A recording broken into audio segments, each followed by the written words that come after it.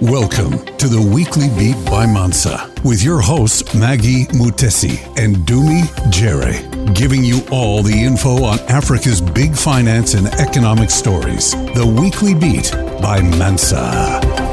Hello there and welcome to this episode of the Weekly Beat, where we talk about financing for women-led businesses and whether it's actually the missing link in Africa's growth and development path, but also we link it to attaining SDGs and if closing this gender gap actually gives us a chance to get back on track in achieving sustainable development goals. I am speaking to Ms. Meseret Wana, who is the founder and managing director for Ignite Investment, Addis Ababa, Ethiopia.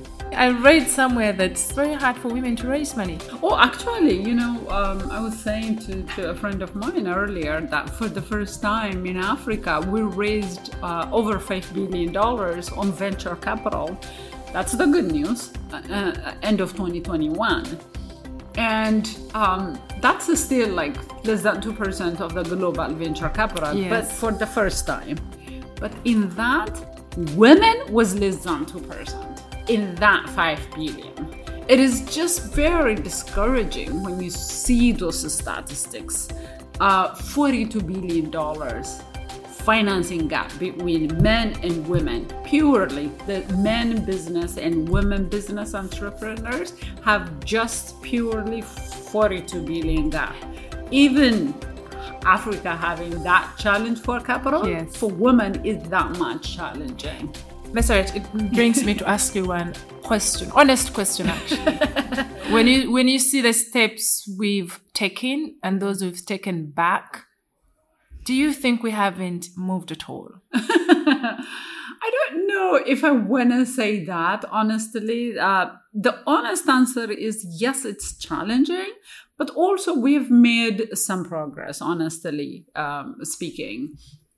There are encouraging signs that you see. I mentioned yesterday the women entrepreneur that we are helping to raise $500,000 for her business. She's doing solar distribution. She's doing it on her own. 40% of Ethiopians are off-grid. So she's going to the countryside and distributing solar energy, giving access to young kids to do their homework and also small country people who need access to the resources. So when you see that type of progress, it is good. On top of that, I think even getting the platform, talking to you today or getting to speak yesterday to the development finance people, saying that, having that conversation and saying this is the challenge, you should come in, is also progress, right? Before, no one even talks about it. We just say, okay, the challenge is there, we move on, and there are amazing women in the continent. Thelma, for example, in Nigeria, who is doing private equity by women for women. That she has raised, I think, millions of dollars purely to invest on women SMEs in the startups. They call them, I think, SME Nigeria, it means, and that they're doing amazing things. At least we stick around and it is difficult to do the sacrifice, but I think if we don't all try, then the next generation is going to experience the same thing that we are experiencing. I personally, for example, I have so much network. I know a lot of people, but I still do not have access to finance. Now, that is what I want to tap into, As you were mentioning it, I was thinking, finance is there. We can access it. But do we have to find innovative ways to access it? One of the things that we did develop with Ignite Investment, this equity crowdfunding platform where the diaspora can be a small ticket investor, so that we are bridging this financing gap that we see, because they think $80 billion is coming to the continent every single year as a remittances, So how do we mobilize that capital in financing those businesses? So that it's not just domestic money, because most of the diaspora money is sent back for consumption. Exactly. It's not for investment. Or you buy me a house or plot of land, real estate. Yeah. But it's not really invested like even in bonds, productive sectors. Yeah. And some of it will continue, right? I used to be a diaspora myself. You send it to your mom and brothers to or sisters to, for education or healthcare. Those things will continue. But there is also a ton of the money that's not going anywhere, that's being wasted. What do they say, in Africa and everywhere else? You don't give a fish all the time. You show them how to fish, right? So how do that money goes to productive sector of the economy so that it's enabling your business, my business, other business. Absolutely. So, they scale up their businesses and get access to finance and create the jobs. And then they don't ask them anymore, and they make money, profit in a return as investment. So the resource is there, like you said, it's a matter of accessing it. And we are creating that type of seamless and convenient and trustworthy way for the diaspora to say, okay, I can invest in this, I can invest in that, and enable these companies, And going back to what you just said, also, we need to have our value as well as a woman. I talk about this. I don't have a problem about that. But it comes to me, I am like anybody else. I'm like anybody woman, we started this equity crowdfunding just recently, moving away from a traditional investment advisory. And I'm discussing with an investor for equity investment in the company. And I was talking to a man advisory board in ours. And then I was telling him, look, they ask me, they are interested in investing. They think it's an innovative solution. They love it. But what they said is we invest in 1.5 or 2 million and you are early stage. And he's like, yeah, you can take 2 million. You can tell them that you can invest it in this and hiring it. I thought that was too much for us.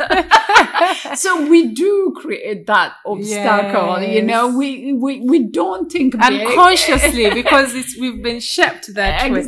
And it's very inspiring to see the strides you've set in the investment business space. I mean, what are those defining moments that really shape a lot of things for women in business and probably investment? Are there those you would share with us?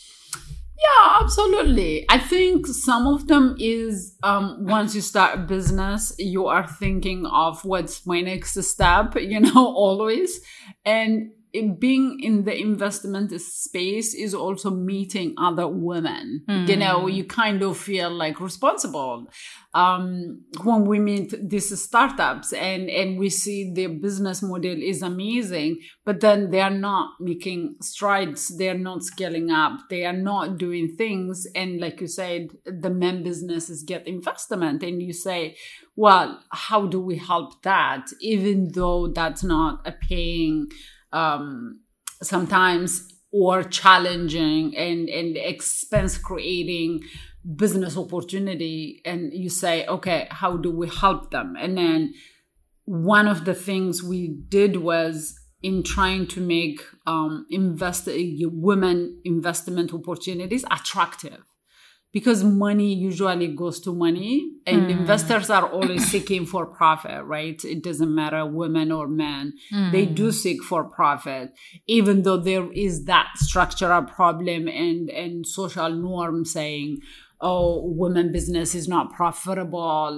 Women are not risk takers, so they don't produce profit for us. These are some of the structural problems why we don't get the investment that the men get.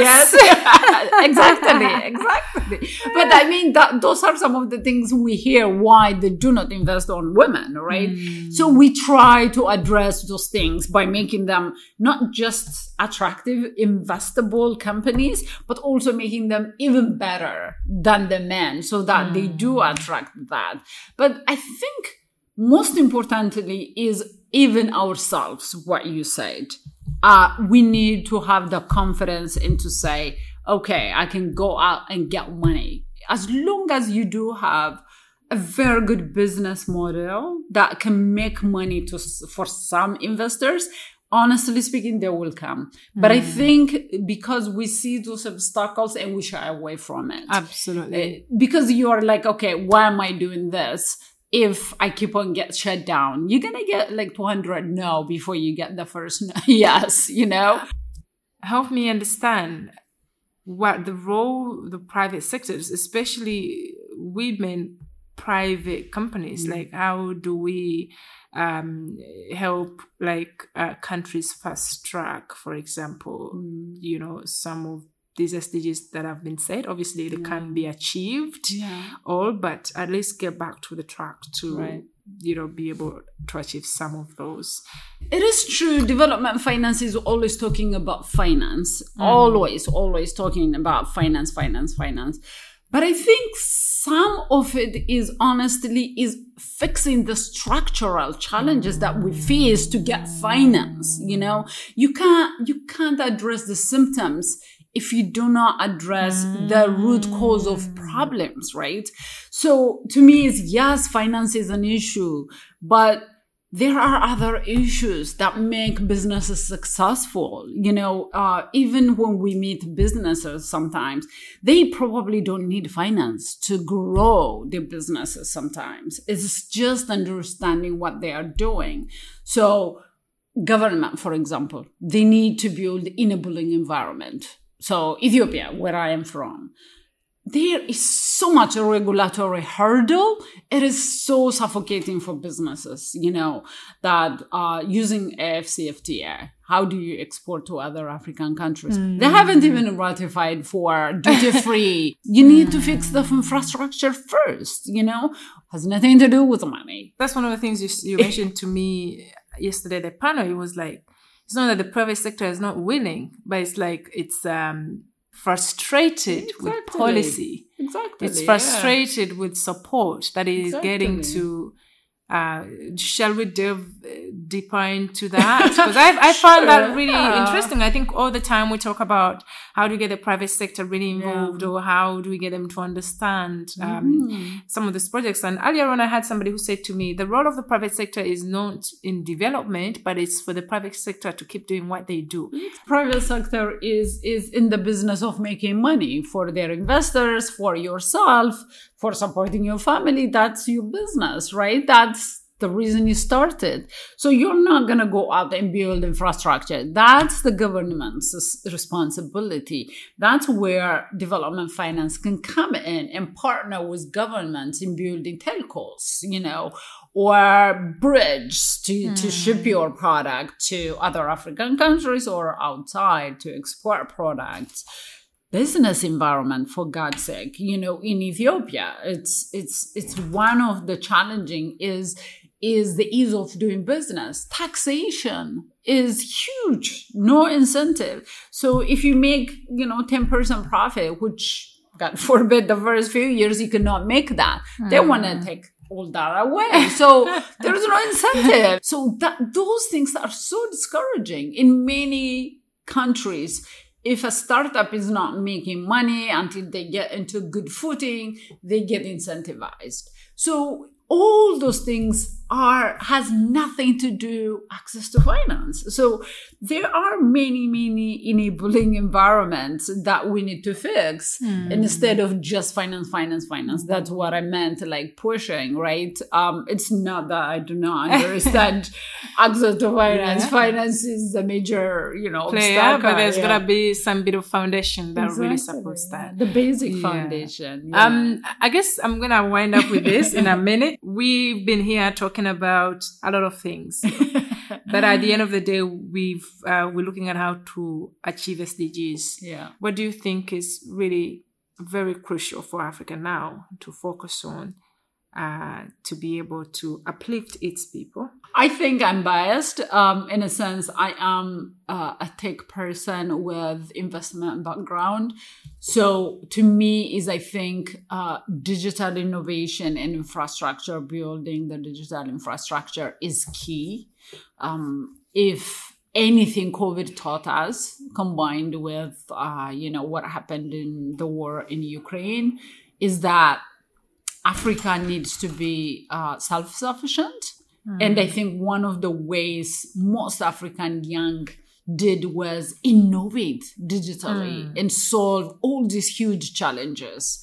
As I mentioned earlier, I think Flutterwave out of Nigeria, for example, it became a most valuable company in the world, in Africa. And I think it's $3 billion valued company and raised multi-million, I think 150 million even just last year, is that they did digital innovation, payment processing. And it is not only Africa leapfrogged from like trying to get landline to just directly to mobile, but also now the unbanked just jumped into mobile money.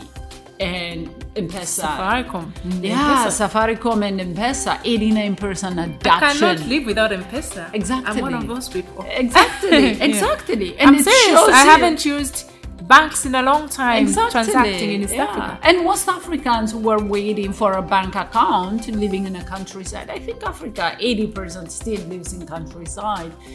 We're waiting for bank account, and now they don't even bother with it. They've just moved it to M-Pesa. So 89%, as I mentioned. That just shows you how much innovation actually transforms people's life overnight, So I think focusing solutions like that. So the digital transformation for the continent is the biggest impact to me, the way I look at it, whether it's Twiga Foods, M-Pesa, Jumia, and others that have multi-million impact on millions of Africans. So if we do finance innovations like that, combine that kind of digital innovation combined with financing, I think that's a major focus that should be there. Thanks a lot for having the time today. I mean, that was fantastic. It's really great to have you. And for all, we've learned a lot. Oh, thank you so much. Yeah. Yes, we all learn every day. The Weekly Beat by Mansa, with your hosts Maggie Mutesi and Dumi Jerry, giving you all the info on Africa's big finance and economic stories. The Weekly Beat by Mansa.